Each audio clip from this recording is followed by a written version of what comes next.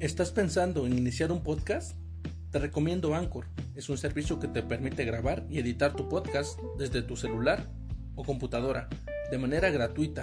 Es muy fácil y lo mejor es que Anchor lo distribuye en todas las plataformas que transmiten podcasts, tales como Spotify y Applecast. Descarga la aplicación gratuita Anchor o vaya a anchor.fm para comenzar.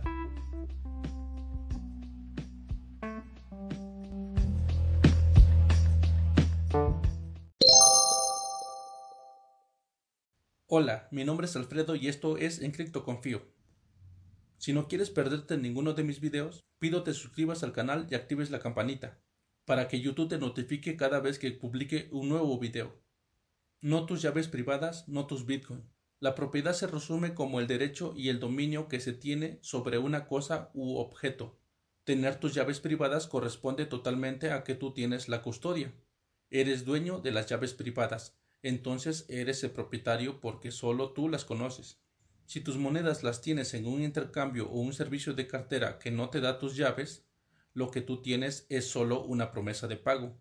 O sea que cuando las quieras mover a otra cartera dependerá totalmente de la autorización del custodio de las monedas.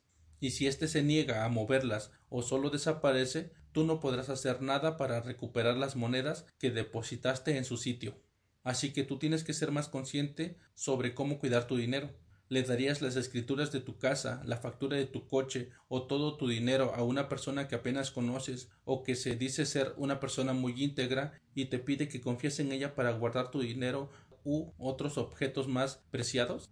No, ¿verdad? Evita caer en las zonas de confort y fáciles. Me refiero a que consideres que en ocasiones las carteras o exchanges que resguardan tus Bitcoin hacen fáciles las cosas, ya que solo debes recordar un usuario y contraseña, copiar una dirección o enviar tu dirección para recibir Bitcoin, pero esa comodidad puede costarte caro. Con esto no quiero decir que ser tú el custodio o administrador total de tus Bitcoin sea difícil, pero en este caso tienes que hacer una o dos tareas más para poder usar Bitcoin con la misma comodidad. Primero, ¿qué son las llaves privadas? En este caso debo explicar la función de recibir y gastar Bitcoin. En Bitcoin hay dos herramientas que te sirven para poder interactuar con la red. Una de ellas es recibir Bitcoin. Para poder hacerlo debes contar con una llave pública que también se conoce como dirección Bitcoin. Esta cumple su propósito de forma simple. Si tú quieres que te paguen o recibir un depósito por haber comprado y retirado Bitcoin a tu cartera, tienes que enviar a tu conocido o exchange tu clave pública o dirección Bitcoin. Entonces tú ya recibes esos Bitcoin o fracción de Bitcoin. Excelente.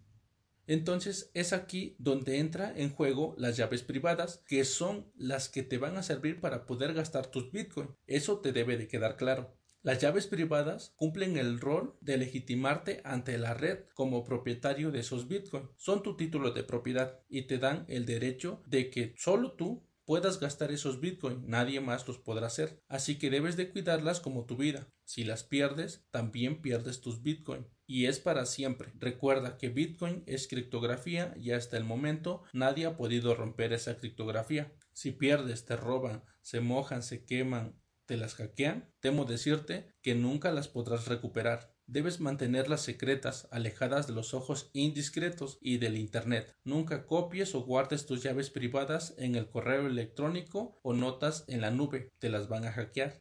El cuidado de las llaves privadas. Siempre ten varias copias de tu llave secreta. Hoy en día hay diversos métodos y tipos de carteras que te dan tus llaves privadas y lo hacen de una forma sofisticada para tener una mejor administración de ellas, pero eso lo hablaremos en otro video. Recuerda, tus llaves privadas son el instrumento que necesitarás para poder gastar tus Bitcoin. Algunas alternativas de carteras Bitcoin que te dan la custodia y por ende eres tú el total propietario de los Bitcoin que se reflejan en la cartera. Y te preguntarás, ¿dónde puedo guardar mis monedas para que sea el tenedor real?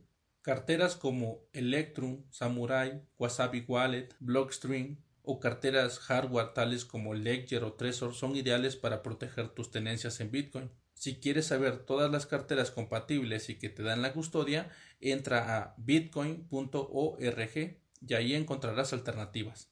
En conclusión, Bitcoin es dinero y debe ser tratado como tal. Lo debes de cuidar, protege tus fondos y al mismo tiempo ten total control de ellos. Recuerda, si tienes tus llaves privadas, son tus Bitcoin. Si te ha gustado este video, deja tu fabuloso like y comparte con tus amigos. Si aún no te has suscrito, este es el mejor momento para hacerlo. Suscríbete.